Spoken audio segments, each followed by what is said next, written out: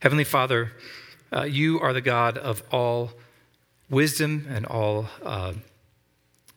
action. Father, you are the God who has sent forth your servant into the world. You sent your Son, Jesus Christ, that by his death we might be saved, we might be reconciled. Father, we know that it is because of the fact that he lived and died and rose again that we have newness of life. Father, we thank you for revealing him to us through your word. And I pray now that you would speak to us by your word through this passage. I ask that even though we know much about Saul, you would help us to not make assumptions about what you are doing in the text. But in all, I pray that you would encourage us, make much of Christ in our hearts and our minds. And I pray, Father, that he would be glorified in and through this time. Quiet our hearts where we're distracted. Give us ears to hear, eyes to see, hearts to believe. And I do pray, Father, that you would grant us an image of your Son, Jesus Christ, that we might glorify him. In his name we pray. Amen.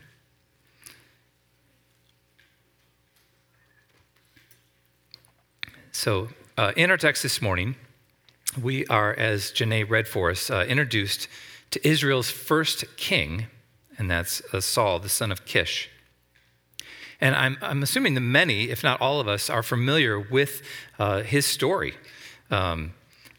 Certainly in the book of Acts, it was kind of narrated that he was king for 40 years, and then he was removed, and then David became king. And you might already also be familiar with his less than stellar reputation, how eventually God did actually remove him from the kingship, and he gave it to David, the shepherd boy who killed Goliath. And as we look at these two chapters this morning, if you're anything like me, you have this temptation, or you might have this temptation, to be on the lookout for signs of Saul's inability to effectively lead his people. Right? We know that he's kind of heading downward, and so I think as human beings, we love to look and see, well, saw that coming.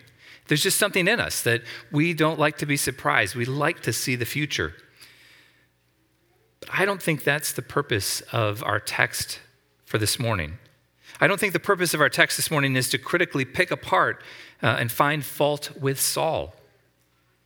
I think the question that the text actually sets before us is a different one, and that's, how does God respond to you when your actions, your words, your thoughts demonstrate unbelief and a rejection of God's rule in your life? If you think about last week, Pastor Brandon pointed out that we often are prone to reject God and to look to human solutions to our fears and insecurities. And if you didn't have a chance to hear the sermon, it is on the website. I would encourage you to do that. It was an excellent message on 1 Samuel chapter 8.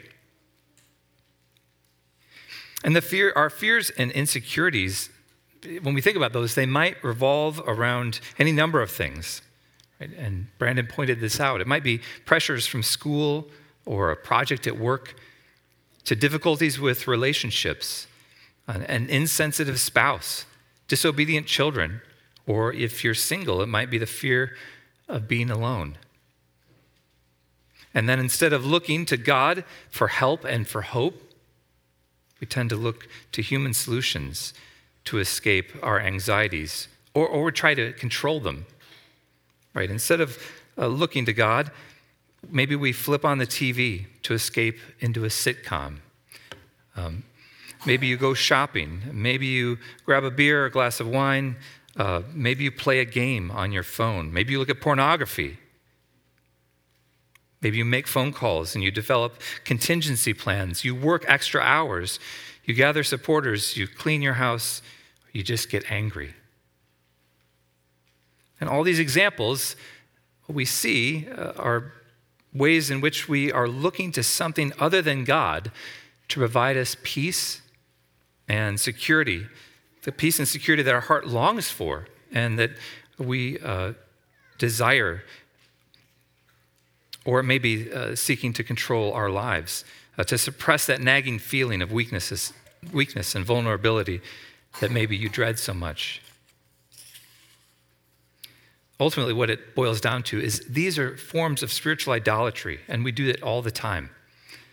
And so the question that I think we're posed with in our text today is, how does God respond to that? How does God respond to us? Does he get angry and does he turn his back on us? Does he get distracted? Does he try and teach us a lesson by bringing more difficulty into our lives? Or does he simply turn a blind eye and pretend that our difficulties never happened? Or that our sin and avoiding of him isn't real? Well, Israel was guilty of spiritual idolatry. The future was uncertain, and so they wanted a king in order to be like all the other nations. They wanted a warrior king to judge them and to go out before them and to fight their battles. But the Lord told them through Samuel, told Samuel to warn them that in their desire to be like everybody else, what they were doing was actually rejecting God. Rejecting God from being their king over them and exchanging a God who gives, how God does give to us, to a king who takes away. And so after hearing Samuel deliver God's warning, we read in 1 Samuel 8:19, but the people refused to obey the voice of Samuel, and instead they said, "No, there shall be a king over us." Then chapter 8 ends with the Lord telling Samuel to obey their voice and make them a king. So Samuel sent everybody home. And that's where we pick up on our text today. So how will God respond to their rejection of his kingship, his godly kingship over them? Well, in our text this morning, I believe what we will see is a picture of God's mercy toward his people. He responds to their sinful rejection by sending them a chosen king who will bring salvation.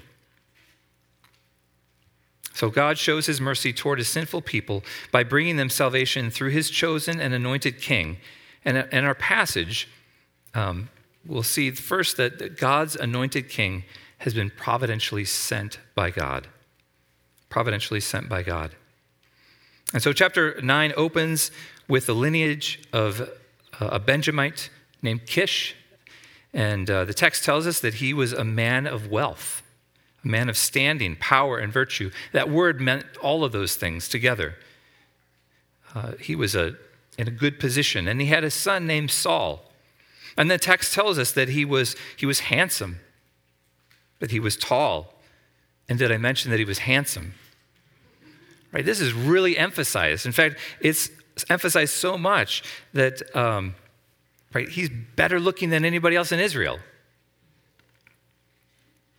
Saul had a lot going for him. In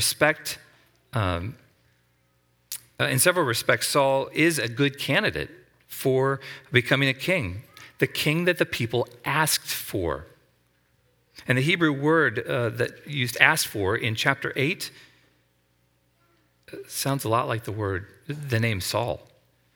So the root for asked for, Saul, in chapter 8:10, even that sounds like his name, Saul. He's the one who was asked for. Well, we see, as Janae read for us, that some of the donkeys in the house, or in the household, turn up missing, and so Kish asks his son Saul to take one of his servants and to look for the donkeys. The passage just tells us that they wandered from place to place until, unable to find them, they moved on. Unable to find them, they moved on. And they moved on. The passage tells us that they wander until they come to Zuph. And Saul is ready to give up. And he says, come on, let's go back, lest my father cease to care about the donkeys and become anxious about us. The truth is, they had gone through all of their provisions while they're gone. All their bread was eaten up. They didn't have anything left. They didn't have money to buy anything. But the servant had an idea. He says, well, there just happens to be this man of God in the city. And the servant points out that he's a man who's held in honor, and that all that he says comes true. All that he says comes true. And so perhaps he can tell the way that we should go. Saul raises an objection. I'm not so sure, right? He doesn't have anything to give to the man. What we don't know, the side note of giving something to a seer, who was a prophet in that time, we don't know if that's just something that was done more widely, culturally, or if it was even done in Israel. We're given no explanation.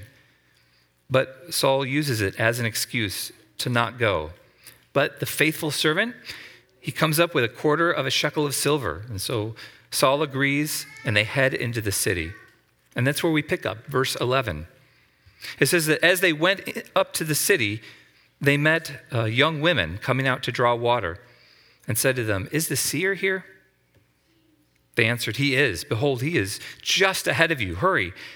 He's come just now to the city, because the people have a sacrifice today on the high place. As soon as you enter the city, you will find him. Before he goes up to a high place, you should go right now. Go and find him. For the people will not eat until he comes, since he must bless the sacrifice. Afterwards, those who are invited will eat. Now go, you'll meet him immediately." So they went up to the city. And as they were entering the city, they saw Samuel coming out toward them on his way up to the high place. Even the language that's used of these young women, apparently, not that I'm a Hebrew scholar, but what the commentaries say is that it's even that shows that these women are just kind of talking all over themselves, excited to talk to this young man named Saul, right? Everything is going right for Saul. Well, up to this point, everything has also kind of just fallen into his lap. It's kind of been a coincidence, right? The lost donkeys, the apparently fruitless search, finding themselves in Samuel's hometown, the encouragement from the servant, the enthusiastic directions from the women at the well, the fact that Samuel was actually home and not on his circuit that he does annually.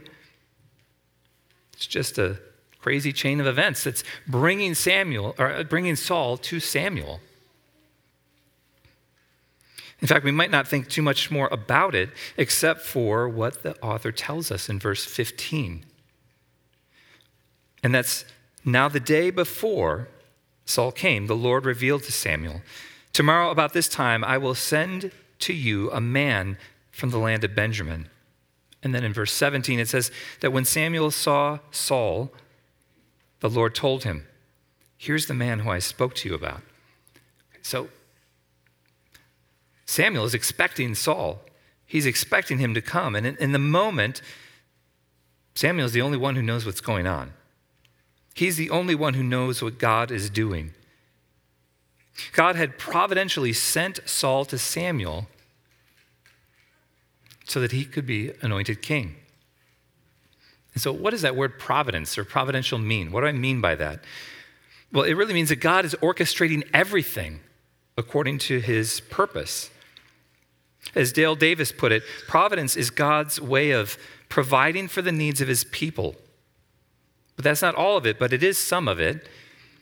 He says, when I use providence here, I mean that wonderful, strange, mysterious, unguessable way that Yahweh has of ruling his world and sustaining his people. And his doing it frequently over, under, around, through, or in spite of the most common stuff of our lives, or even the bias of our own wills. In other words, God is at work orchestrating all of these events to bring Saul to Samuel. And we really shouldn't be surprised. We see evidence of it throughout Scripture. Proverbs 16:9 says that the heart of a man plans his way, but the Lord establishes his steps. I believe the reason why the author takes a moment to pull back the curtain to reveal the insider details is because he wants us to be sure that we understand that without a doubt that God is indeed the one who is choosing Saul to be the first king of Israel.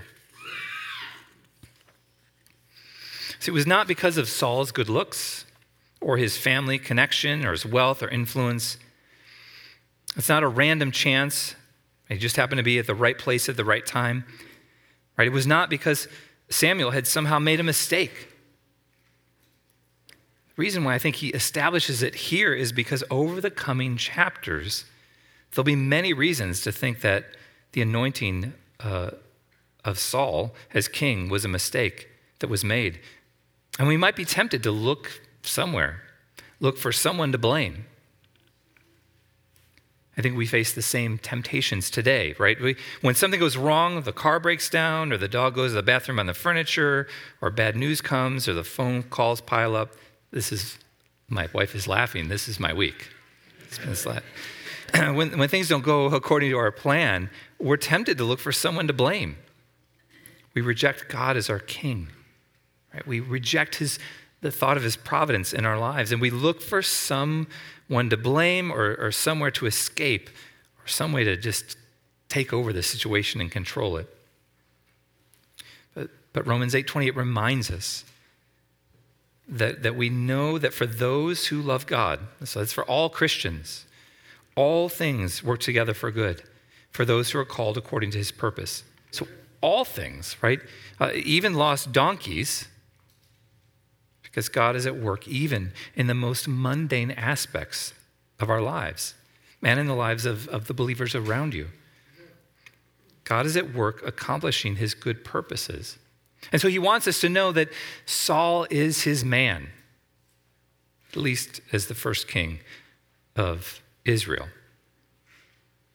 God's anointed king has been providentially sent by God, right? So he has been sent. And then next we see that he's been commissioned by God. So providentially sent by God, and secondarily commissioned by God. God would indeed grant Israel's request for a king, but God would be the one who would set the purpose for that king. So what was God's commissioning for this anointed king, for Saul? What did he want him to do? Well, we see in verse 16 that he says, "Tomorrow about this time I will send to you a man from the land of Benjamin, and you shall anoint him to be prince over my people Israel. And he shall save my people from the hand of the Philistines, for I have seen my people because their cry has come to me." So the first is Saul is to be anointed. He's to be set aside for a chosen task, a task that the Lord has chosen. And he'll be a prince over God's people. It's only later that the Hebrew word for king, Malach, will be used to describe Saul as king. But for now, he's a prince. And all the commentators seem to agree that the reason for this language is that he is to serve under God as the heavenly king.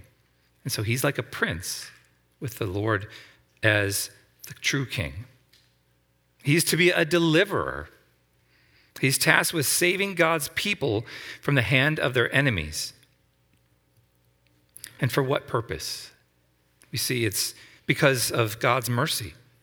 You see, God says, "For I have seen my people because their cry has come to me." Right? God has seen their idolatry, but he still sees, in his mercy, he still hears and sees their cry for help.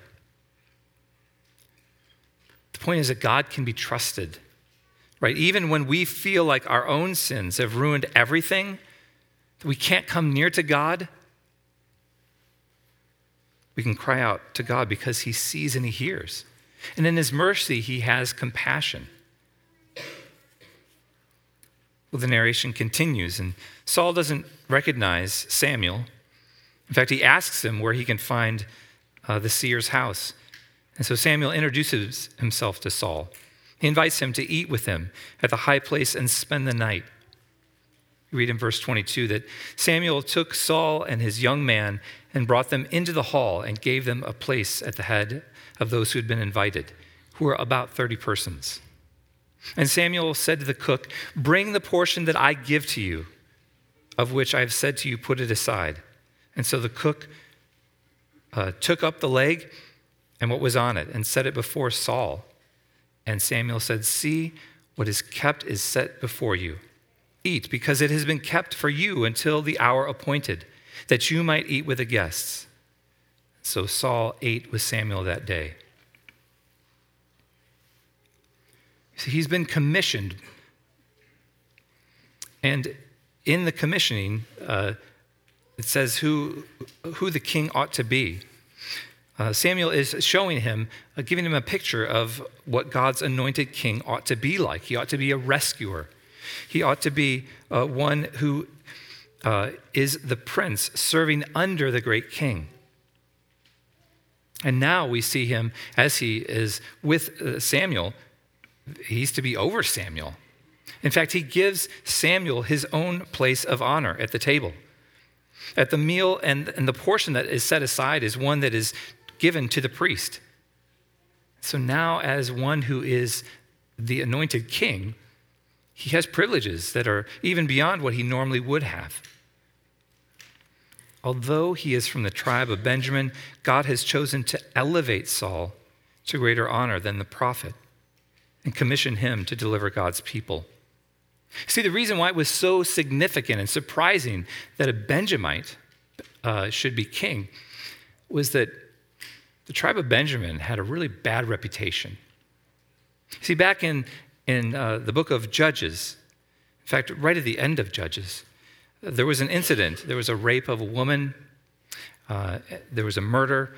And when justice was asked to be fulfilled, it was actually the tribe of Benjamin who protected the one who should have been brought to justice. And so a war broke out. And in fact, there were only about 500 or 600 men left living from the tribe of Benjamin. They were a disgrace. It was only afterward that they were to be built up. Not only that, but the town in which the rape took place was the town where Saul was from. And so Saul carried this with him.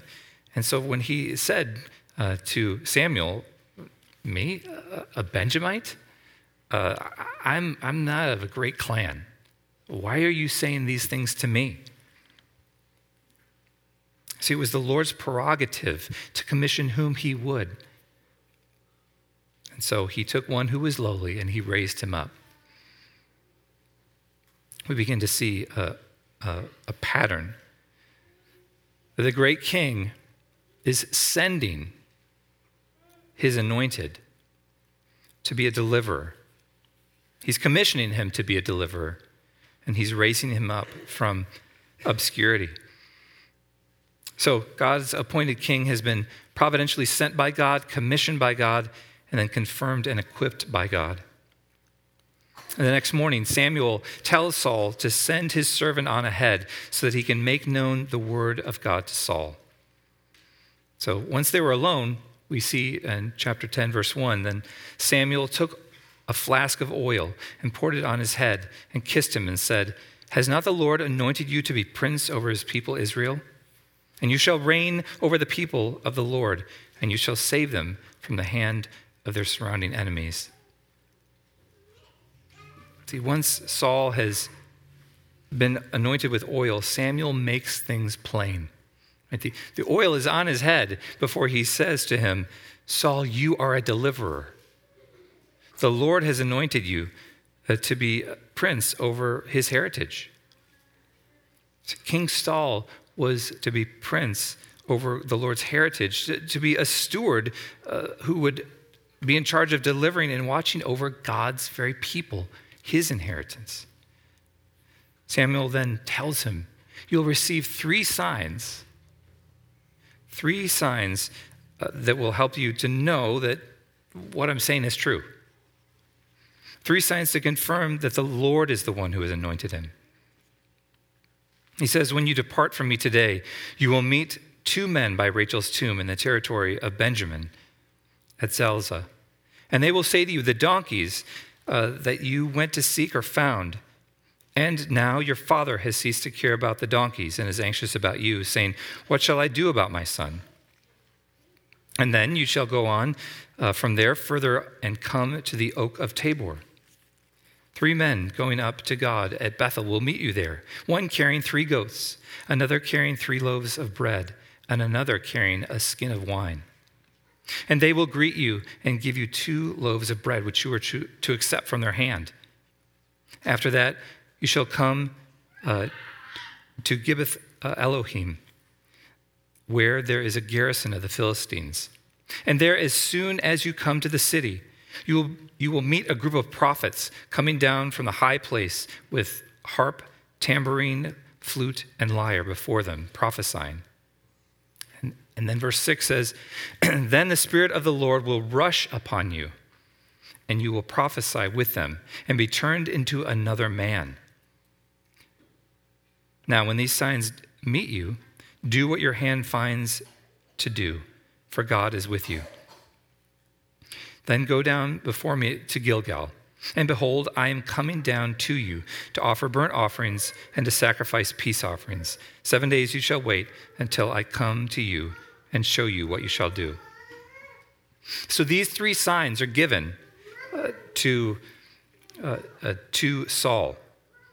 And in fact, all 3 are actually enacted, or they come to pass all on the same day.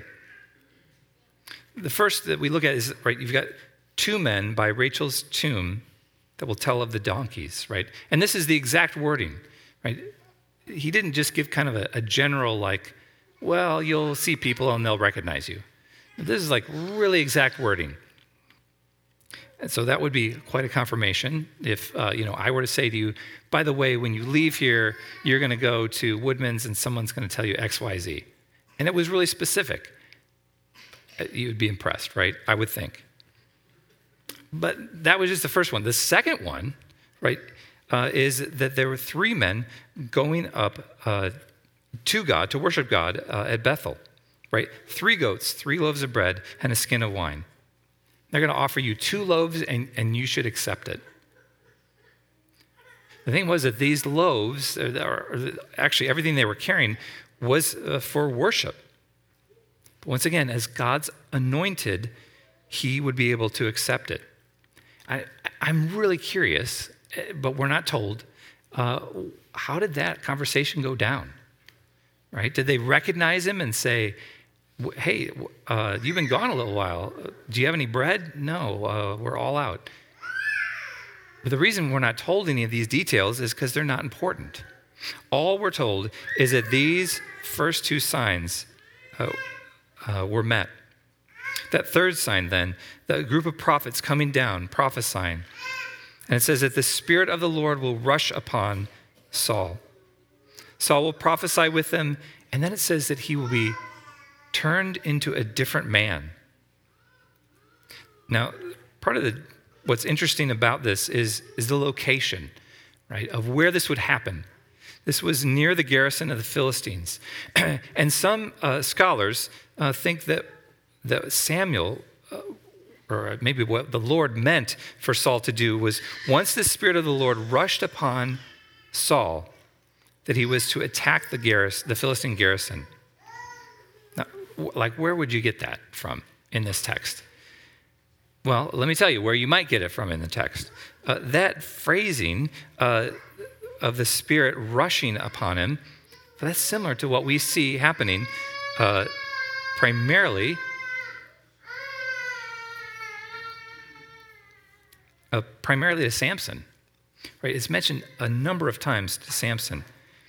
So you've got these first 2 signs. I'm sorry. Hold on. Let me back up here a little bit. Those first 2 signs happened right away. And let me read verse 9, that when he turned his back to leave Samuel, God gave Saul another heart. It says all 3 signs came to pass. And then we're going to zoom in then on that last sign. It was actually in Judges chapter 14 and 15 where we find Samson and the description of God sending his spirit rushing upon him to give him strength. And in his strength, he did a number of things. The first was that he tore apart a lion, and another part was that he defeated the Philistines single-handedly. And so then we see, though, in verse 10, that when they came to Gibeah, behold, a group of prophets met him. So it was as what Samuel had said. And the Spirit of God rushed upon him, and he prophesied among them. And when all who knew him previously saw how he prophesied with the prophets, the people said to one another, "What has come over the son of Kish? Is Saul also among the prophets?" And a man of the place answered, "And who is their father?" Therefore it became a proverb, "Is Saul also among the prophets?" When he had finished prophesying, he came to the high place. Well, every one of the signs came to pass that very day. The message to Saul was confirmed by the signs, and Saul was equipped by the Spirit. But then Saul doesn't do anything once the Spirit has rushed upon him. And the text doesn't really make it entirely clear if God had intended Saul to attack the garrison. Nothing more is said about it. But I think what is clear is that Saul's prophesying was enough to become a spectacle. It was so out of the ordinary, so unlike him, that it became a proverb for something amazing, right? This was so out of character. One commentator pointed out that it's not easy to accept that those that we have known well are even capable of changing. Just think about it. If you've known someone a long time, the way all of those people seem to know Saul, the fact that he was prophesying was shocking.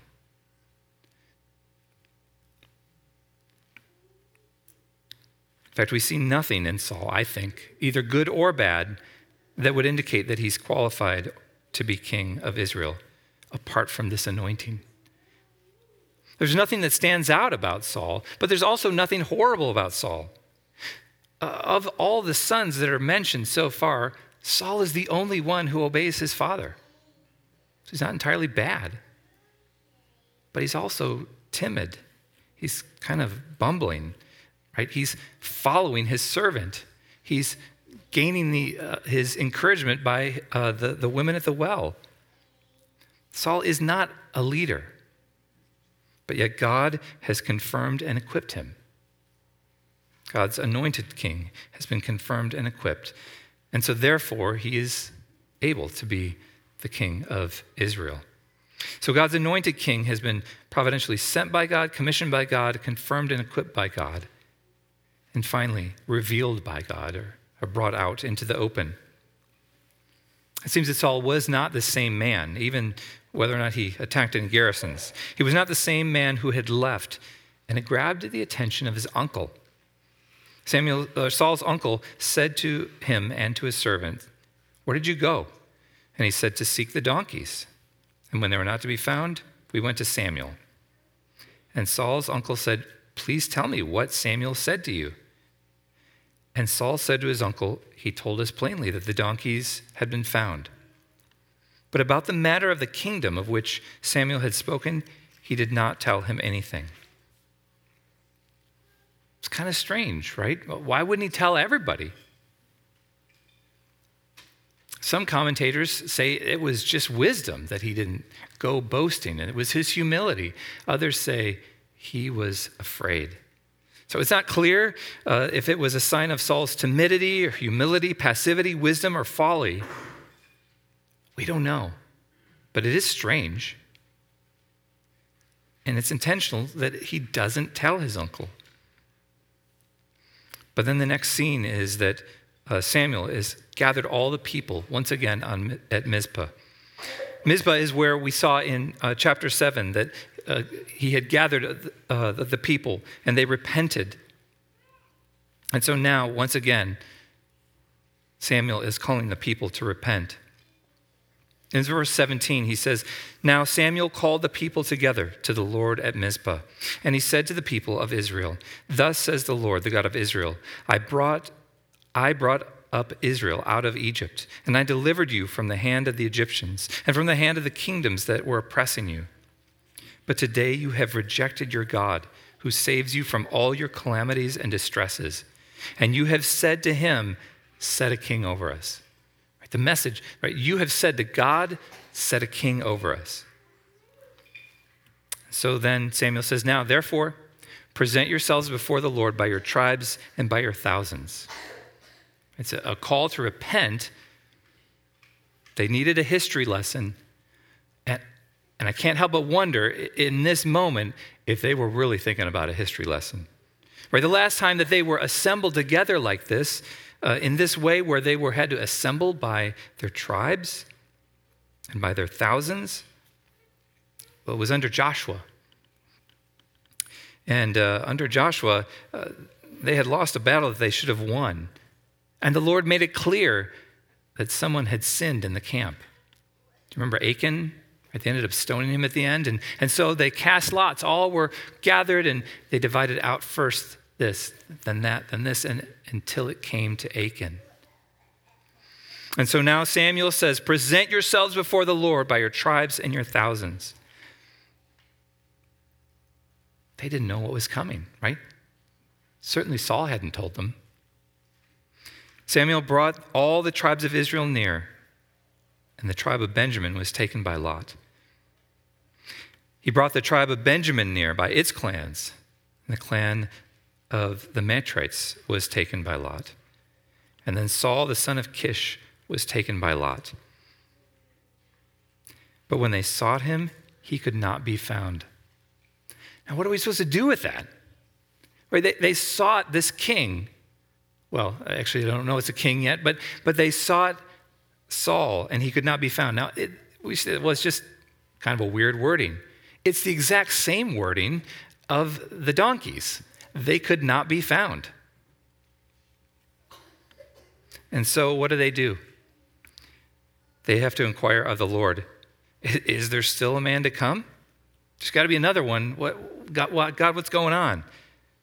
But the Lord said, behold, he has hidden himself among the baggage. Then they ran and they took him from there.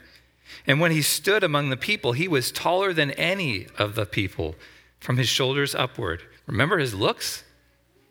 Here he is. Samuel said to the people, do you see him whom the Lord has chosen? There is none like him among all the people.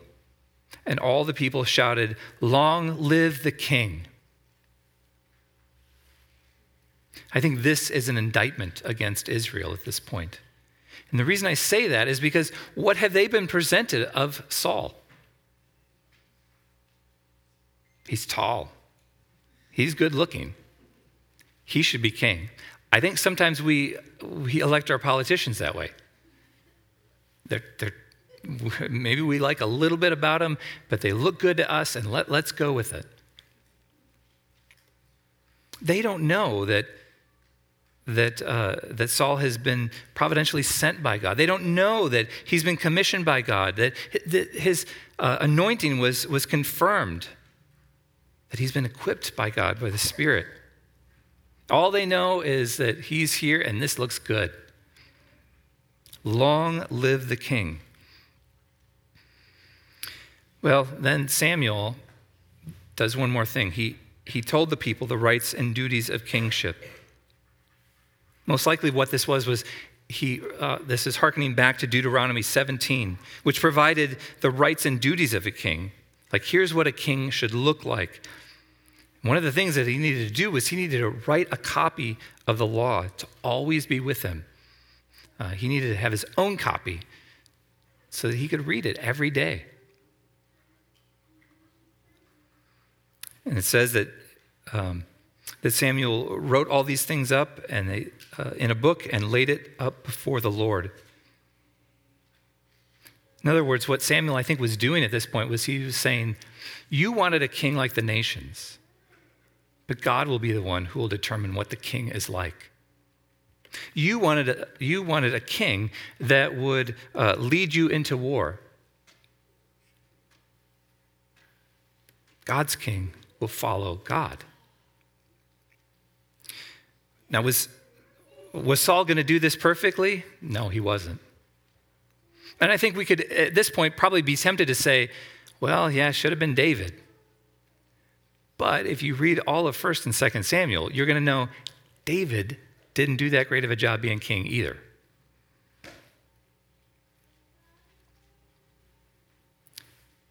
At this point, Saul sent the people home.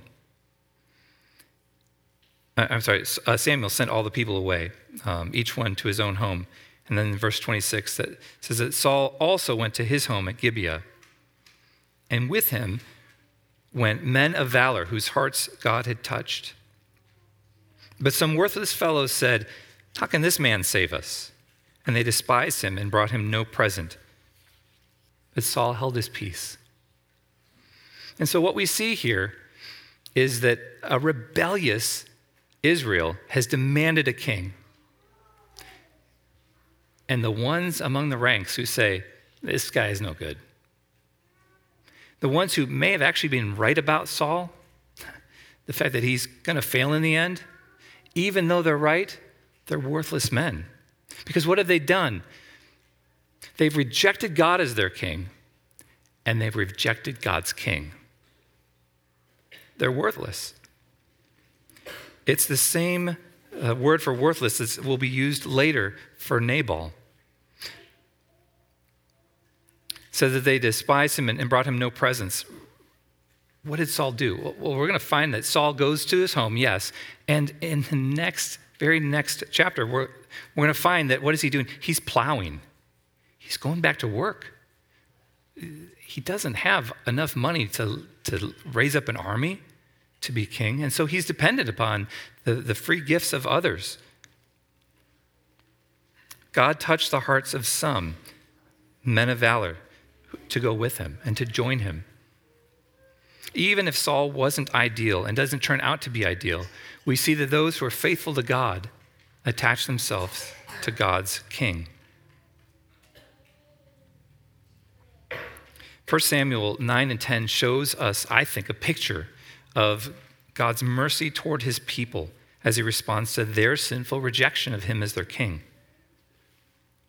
So we know that God very well could have brought down fire from heaven, but instead he calls a king.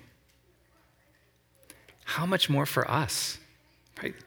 How much more for us sinful people, right? We reject God. We reject his kingship. We follow after things all the time. We're idolatrous. And yet what has he done? He sent to us the greater king, King Jesus. See, Jesus was providentially sent by God in the fullness of time. The same wording is used in 1 Samuel in our chapters that we find in John 3:16 and 17. For God so loved the world that he gave his only son, that whoever believes in him should not perish but have eternal life.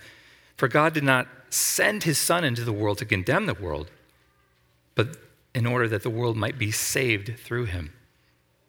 We see Jesus Christ is the one who is the greater king, the fuller king. He was providentially sent by God. He was commissioned by God to be the Savior and Redeemer of God's people, purchasing the forgiveness of sin and reconciliation between God and men.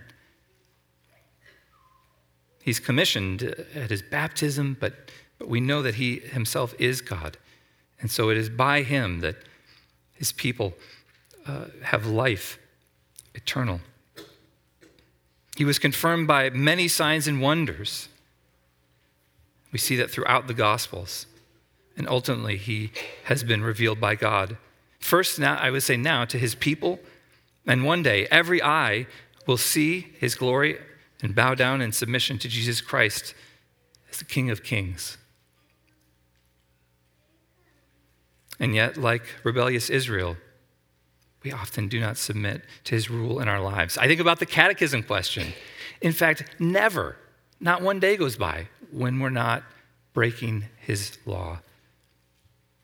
But God is merciful. I want to close by reading Psalm 103, part of Psalm 103. And it's the heart of God that I think that we see in 1 Samuel. It's the heart of God that's reflected in God sending Jesus Christ. So Psalm 103, starting with verse 8, the Lord is merciful and gracious, slow to anger and abounding in steadfast love. He will not always chide, nor will he keep his anger forever. He does not deal with us according to our sins, nor repay us according to our iniquities. For as high as the heavens are above the earth, so great is his steadfast love to those who fear him. As far as the east is from the west, so far does he remove our transgressions from us. As a father shows compassion to his children, so the Lord shows compassion to those who fear him. For he knows our frame, and he remembers that we are dust. Grateful for the heart of God, reflected in a king who would die in our place that we might be raised eternally with him. Let us pray. Heavenly Father, we thank you for your kindness in sending Jesus Christ. We thank you for your kindness in the ways in which you reveal yourself to us. Father, even the imagery of kingship, we know apart from Christ, it's broken. And broken men have filled the kingship. But now we place our trust and our hope in the great King, Jesus Christ. And I pray, Father, that as we contemplate the ways in which you have sent him into our lives, into this world, that you have commissioned him, that you have confirmed and equipped him, that you reveal him to us. I pray, Father, that you would give us eyes to see ways in which we don't follow after you, eyes to see ways in which you are at work providentially in our lives, through even the mundane things of our lives. And Father, I pray that if there are any here who don't know you, I pray that you would open their eyes. Open their eyes to a God who is reaching out in grace. A God who sent his Son that to live a perfect life that we couldn't live, to die the death of a sinner so that we wouldn't have to. I pray that those truths would be made known to us and that we would worship Jesus Christ as King, that we would know that we need his kingship in our lives and that we would submit to him joyfully. We ask this in your Son, Jesus' precious name. Amen.